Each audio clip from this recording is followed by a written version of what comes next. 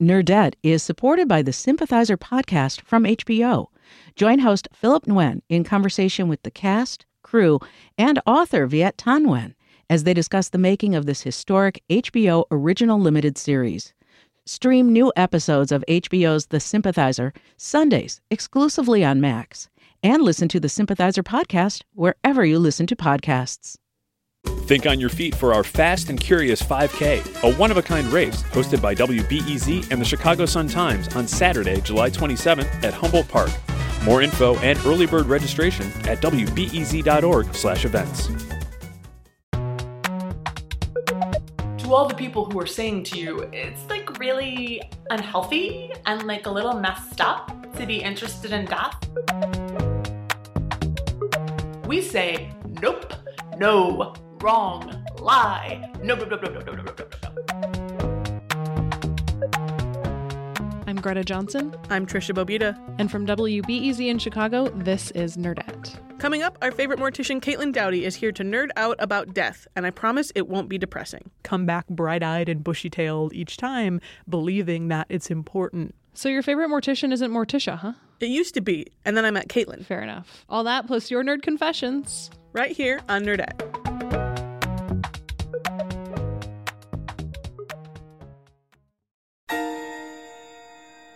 You're listening to Nerdette. Caitlin Doughty is a Los Angeles-based mortician.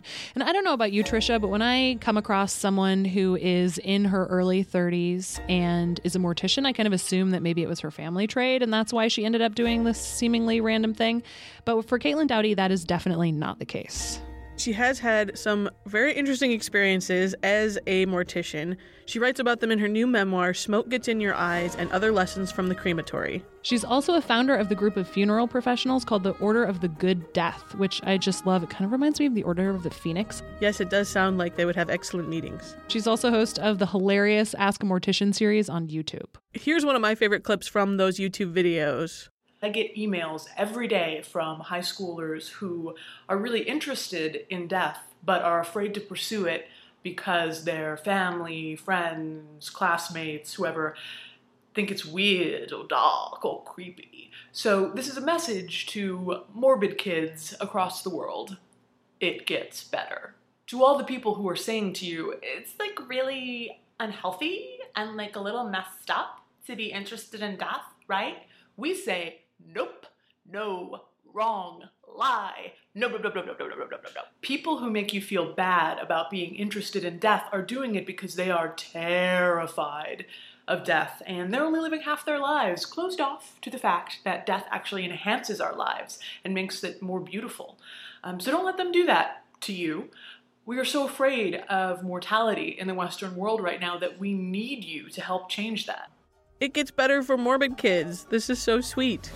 That clip also reminds me of a really excellent StoryCorps that actually just aired on Morning Edition on Halloween pretty recently. And it's from the point of view of the woman who founded the Morbid Anatomy Museum, and she's talking to her dad.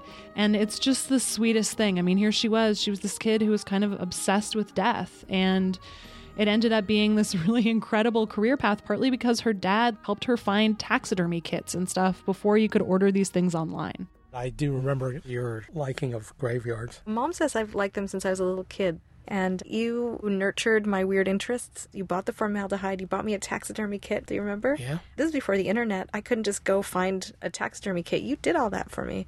You know, there was a point, especially being a girl, when I realized I had to make a choice going forward about how I was going to be in the world, if I wanted to fit in or not fit in. And because I had a parent that didn't think it was weird, I never thought it was weird either. But I never thought of myself as encouraging you to do anything other than if you wanted to do something, I would help you.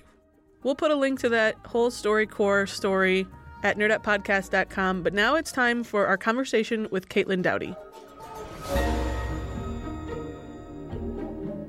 I was an academic. I did medieval history at the University of Chicago, and I was fascinated by old traditions of death and how we did rituals and how we handled the body in the late Middle Ages. When I graduated from college, I was in San Francisco working in theater and wasn't really happy. So my plan was, what if I could actually work in the real death industry in America right now and see what was going on? And it started as kind of an anthropological idea to go into a crematory. But then when someone finally hired me and I was cremating bodies every day, it became much more of a life project in a way that I hadn't anticipated. Your book, Smoke Gets in Your Eyes, opens with this pink razor in your hand and the first body that you have to shave, and careful not to nick the face because it's not like they have time to heal between now and the showing. And just this sort of absurdity of it all when it comes to the rituals we have around death in modern America, in your mind, is the way we process a body and like the way a family processes a loss, is it really that different from all that many years ago? No, not at all. I think that humans have a basic way that they process grief, and some kind of ritual or burial, cremation, whatever it is, of a body is relatively universal in the human race. No group just says, doesn't matter, throw them out in the back 40. Bodies don't matter, death doesn't matter. No humans think that we know about. And so we might think that leaving a body out for vultures or some kind of mortuary cannibalism is weird and grotesque, but there are countries all around the world right now that think what we do with embalming and chemical preservation or online cremation is weird and grotesque. And it's really all cultural relativism. It's how you in your particular area understand death and understand what is right or proper, quote unquote, or respectful to do with a dead body. I remember being really young and my mother telling me that she wanted to be cremated and spread out in a garden because she liked that whole cycle of life notion, ashes to ashes, dust to dust. But I was so young that it terrified me. I still hadn't comprehended the idea that, like, if you're dead, you won't actually feel the fact that you're being burned. And it was like one of the most terrifying things that I can remember from being a young child. Well, I'm sorry that you had to go through that. Thank I hope you. that You're we're very healing some of those compassionate. wounds now, here today. But yeah, I think that children, especially in our society now, don't have a lot of vocabulary around death, or they don't feel safe asking those questions. They'll get information, little snippets about death, either from the news or from their parents or from a movie, and then they'll just run wild with that. Their imagination will just go to town on that fear.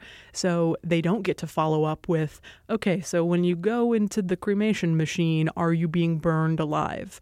Or when grandpa is in his casket and he's sleeping now forever, does that mean he's actually trapped underground in his pretty suit, banging on the inside of the casket, buried alive? They don't have the context or the safety net, I guess, to ask those questions. People are living longer and longer lives, and so I know people I went to college with who had never been to a funeral. Yeah, there are people in their 50s and 60s who have never been to a funeral. My mother, I don't think until I showed her one, had never seen a dead body, and she's in her late 60s. So often the only time we see kids being allowed to, for lack of a better term, play act at death is the death of a pet. Because so many kids, if they are brought to a funeral, it's sort of, like you said, they're distracted from it or they're sleeping, which we wonder why kids don't want to go to bed or are afraid of the dark. And we tell them that when people sleep forever, that's a thing that can happen. That sounds terrifying if you don't know the difference between death and sleep. Yeah, I do agree. I think that there's this idea that, isn't it adorable that little Timmy had this whole ceremony for his pet fish? And Flounder went in the ground and we wept and we made a little funeral wreath for him and he was totally involved, and isn't that adorable? But we can't let Timmy go to Grandpa's funeral. He can't handle it. He can't be involved like that. That's not for kids. And in that sense, isn't it more important that he goes to Grandfather's funeral than Flounder's funeral? He won Flounder at the school carnival. He's had him for 2 months. That's not a relationship. He's known Grandpa all 5-6 years of his life. And it's probably just as important, if not way more important, that Timmy be there for that and do something that's meaningful to him, whether it's write a note and put it with Grandpa in the casket, or be there when the casket is lowered and throw some dirt on, or say a few words, or just feel like he's involved and gets to ask anything he wants about the process. Yeah, I think that's really incredible. One of my earliest experiences with death was not direct, but I do remember being very strongly impacted by Bambi's mother. Oh, yeah. It was Bambi's mother for me and Littlefoot's mother in The Land Before Time. Yes. I don't know if you remember that, a little more obscure, but that was just scarring. I think a lot of us in our generation grew up with Disney fears, latent Disney fears. Latent Disney fears. That's a really good way of putting it. So what kind of kid were you, Caitlin? I guess I was pretty normal, normal in big quotation marks. I grew up in Hawaii, which is an interesting thing in and of itself. I was a young white girl in Hawaii, which is not the majority. And I had a pretty safe childhood. Nothing really changed all that much. I lived my whole life until I was 18 in the house that I grew up in. My parents were always there. My grandparents were always there. There wasn't much that ever changed.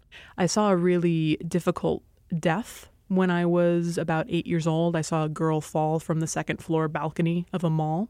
And I think that probably had something to do with enhancing my morbidity, because I became really terrified that everybody I love could die at any second. And I had to do all these things, rituals, to make sure that everybody didn't just go up and die and fall straight to the ground without my consent.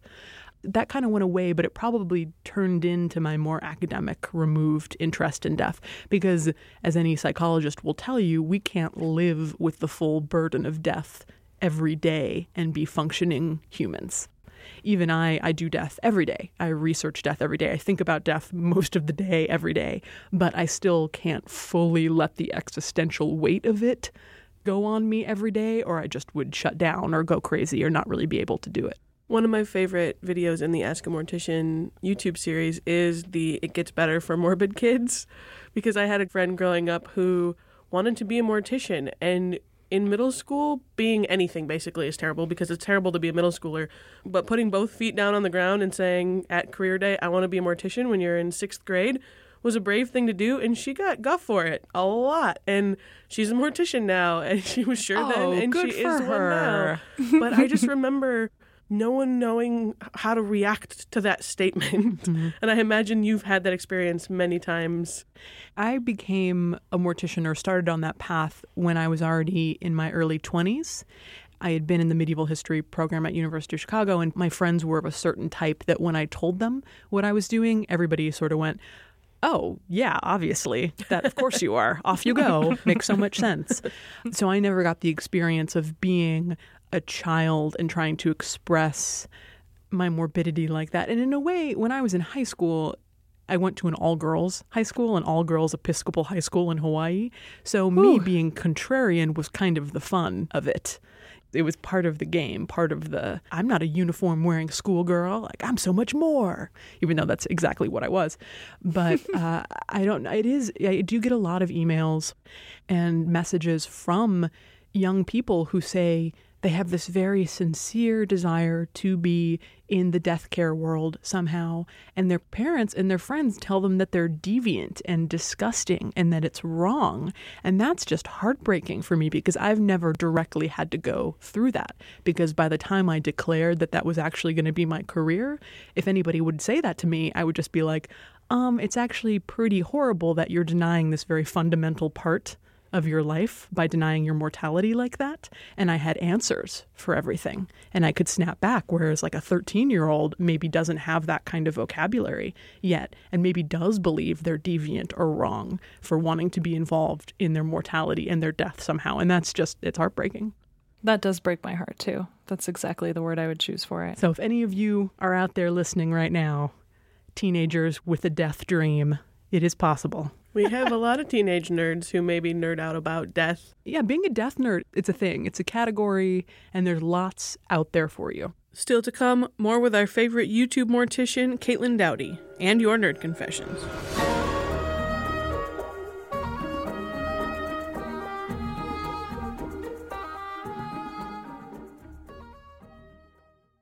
Nerdette is supported by the Sympathizer podcast from HBO. Join host Philip Nguyen in conversation with the cast, crew, and author Viet Thanh Nguyen as they discuss the making of this historic HBO original limited series. Stream new episodes of HBO's The Sympathizer Sundays exclusively on Max, and listen to the Sympathizer podcast wherever you listen to podcasts. Think on your feet for our Fast and Curious 5K, a one-of-a-kind race hosted by WBEZ and the Chicago Sun-Times on Saturday, July 27th at Humboldt Park. More info and early bird registration at wbez.org/events.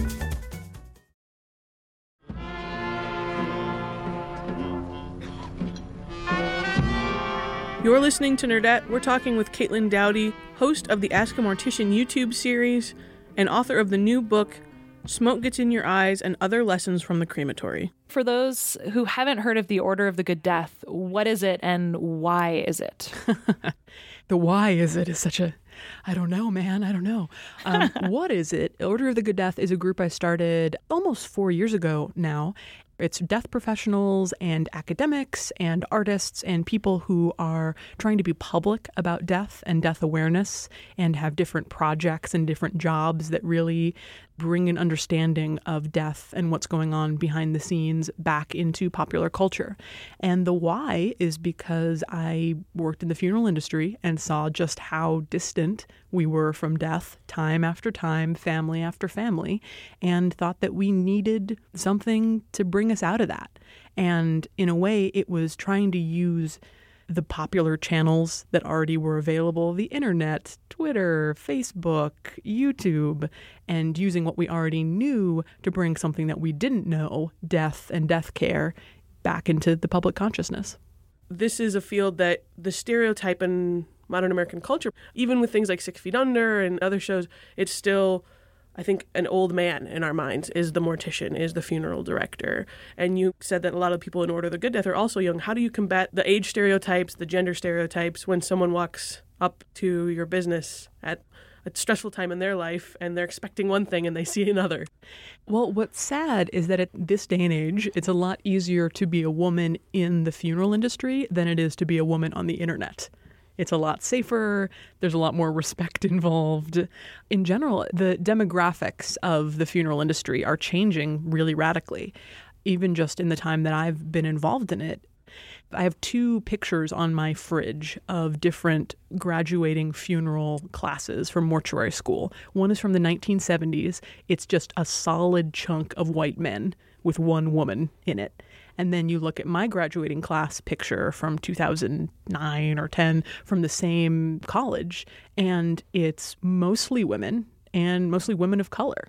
So the demographics have completely changed. It's a lot of young women who are getting into the industry now, and it's just a much safer place. We don't have to be the woman who does the books in the back or the woman who puts the flowers out for the family. You know, we can do absolutely anything in the death care industry. And the internet is not quite as friendly all the time to women, as we well know. Yes. And what's sad to say is that I feel like I get it so much less than a lot of other people.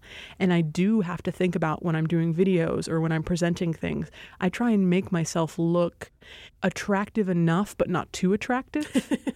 Because if you're not attractive enough, you're fat, you're a cow, and that's what it becomes. And if you're too attractive, oh, she's hot, you give my penis rigor mortis.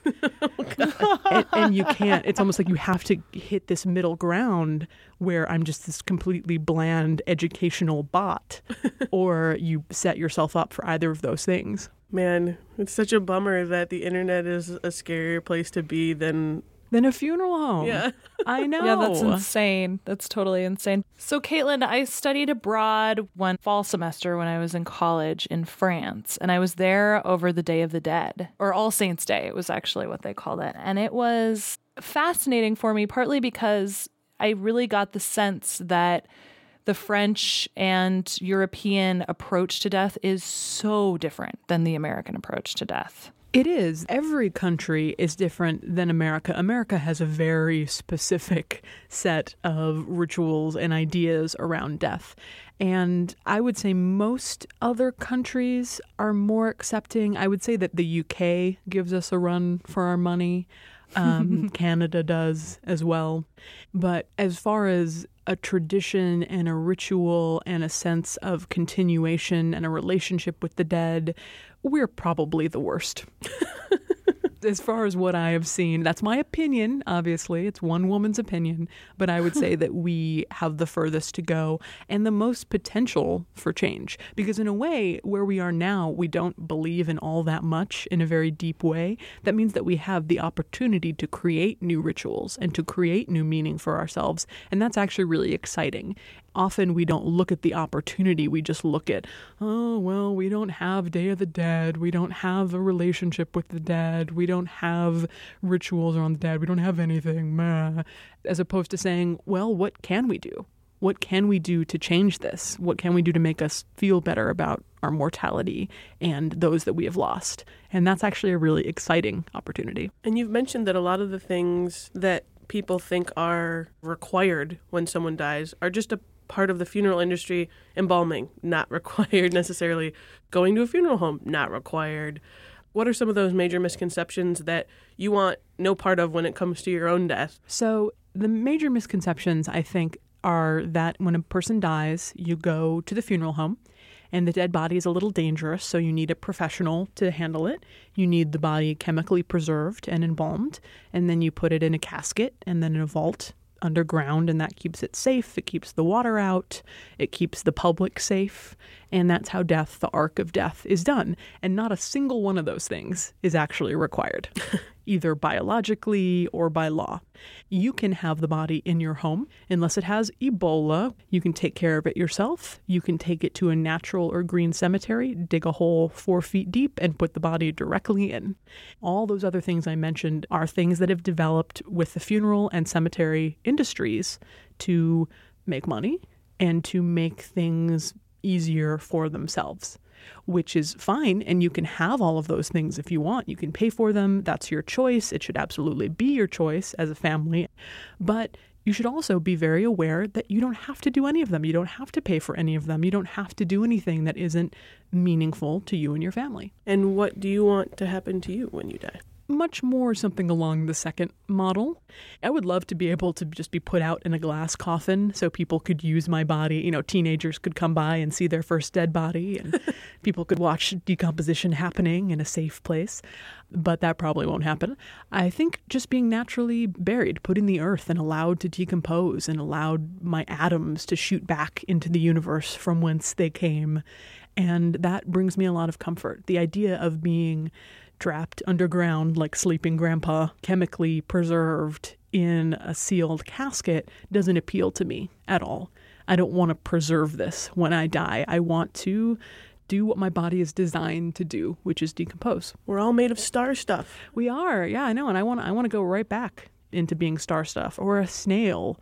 I want to be pooped out by snails and fertilize trees and just be part of the ecosystem. I have to say that does seem a lot less terrifying to me than being in a creepy box injected with chemicals. Good, another convert. I want to ask you about the origin of the word mortician, because I think it's really fascinating. So originally it was undertaker, and you undertook something for the community. And then it became mortician in an attempt to make it more sanitized. And I actually like mortician because I think it describes best what I actually do in the sense of beautician or statistician, practitioner of mort, of death. And then at a certain point, it became funeral director because they wanted it to be completely innocuous. But directing funerals, I don't actually direct that many funerals, really. That's not a great descriptor, but people tend to like that because it makes them seem the most professional, or they believe that it does. Well, and the other thing I love about your choice of the word mortician is that its origins are also American, right? Yeah. Undertaker came from the UK, but mortician was very early, when they were trying to sell embalming chemicals. That's what it came out of. But also for me, it's an aesthetic choice because ask a funeral professional is not fun, but ask a mortician is. I bet Ask a Death Nerd would go over really well. Ask a Death Nerd, yeah. It's sad because I don't take too much stock in my qualifications. I have a mortuary science degree and I have a license in California, but anybody can do death. They're not worth that much. But it's sad that people say that mortician is like, oh, she's totally qualified. She's not just a death enthusiast. She's qualified to talk about death. And yeah, well, but we're all dying. So we're all kind of experts in death. Or will be someday. Yeah, your expertise is around the corner. So what you're saying is that Trisha and I should be nerdticians. Nerdticians, yeah, I like it. Okay. Practitioners of the nerdery. Yes, indeed. Nerdery is one of our very favorite words. Thank you so much, Caitlin. It was really fun to talk with you. Yeah, thank you for having me. Thanks to Caitlin Dowdy for talking with us. She's at The Good Death on Twitter. Her book is Smoke Gets in Your Eyes and Other Lessons from the Crematory. It's an excellent book, though I don't advise reading it during lunchtime. This is Nerdette.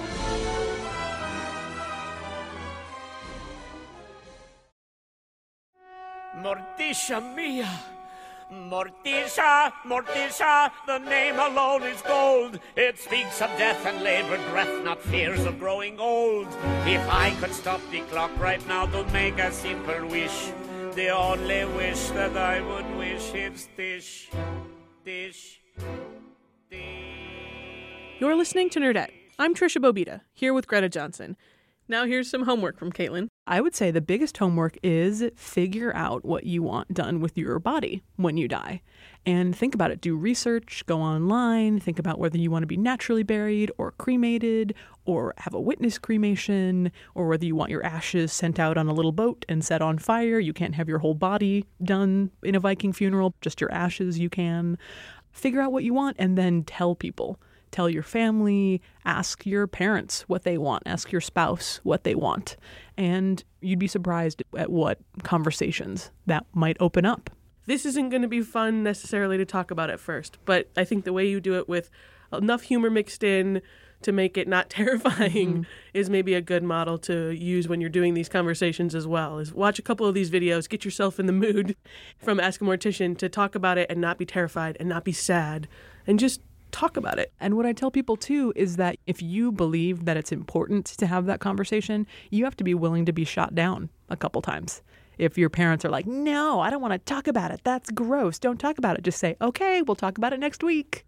I'll come back next week, and just come back bright-eyed and bushy-tailed each time, believing that it's important that you know what they want, because otherwise you never know when death is going to happen. Spoiler, it will. But you never know when, and it's just important to have those conversations. So that is your homework, class. Off you go. Dismissed. Your other piece of homework this week is to watch a music video. We'll put a link up on our website. This music video, it is an 80s aerobic dance video, but for some magical reason, it syncs up perfectly with Taylor Swift's song Shake It Off, which also has a nice philosophical note. It's maybe a little lighter than that whole idea of preparing for your death, but shake it off. You know, sometimes it's good to remember. Right. Prepare your will, then shake it off. Exactly.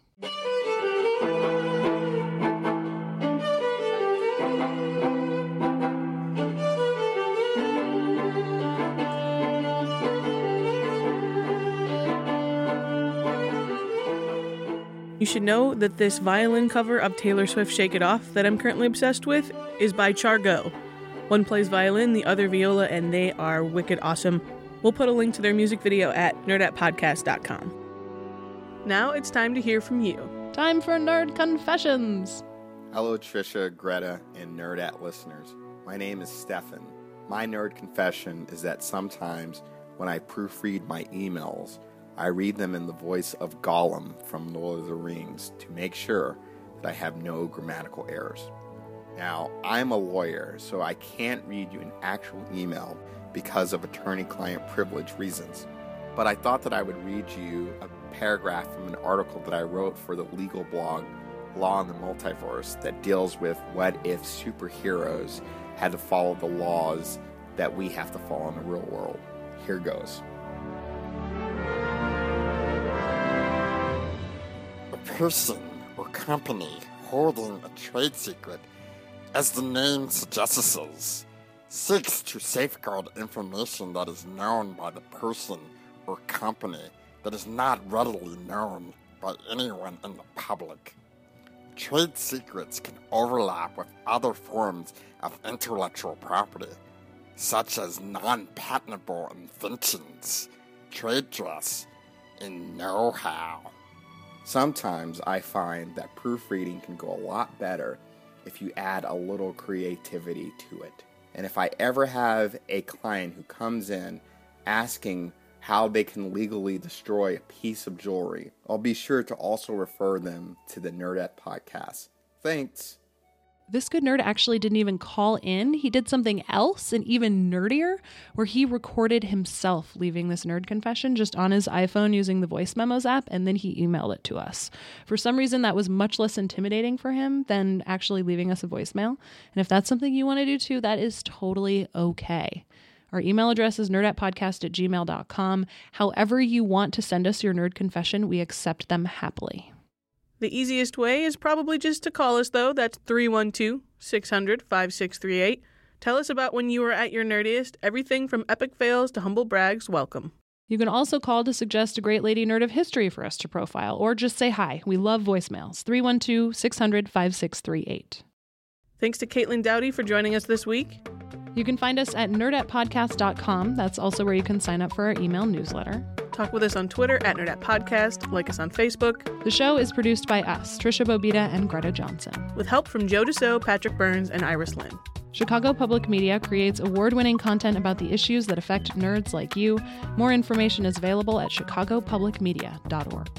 Our home stations are WBEZ and WCQS. Thank you for listening on iTunes, Stitcher, and SoundCloud. Throw us some stars and write a review on iTunes if you're feeling generous. Like the excellent My Alec did on iTunes. We appreciate the stars, the retweets, the shares, and there's one other way you can help Nerdette. If you're a nerd with a business or who works for one that wants to get your message heard by Nerdette listeners, you can underwrite the show. Email nerdatpodcast@gmail.com to learn more about sponsorship opportunities. Our theme music is New Old Toys by Poddington Bear. Do your homework. Do your homework.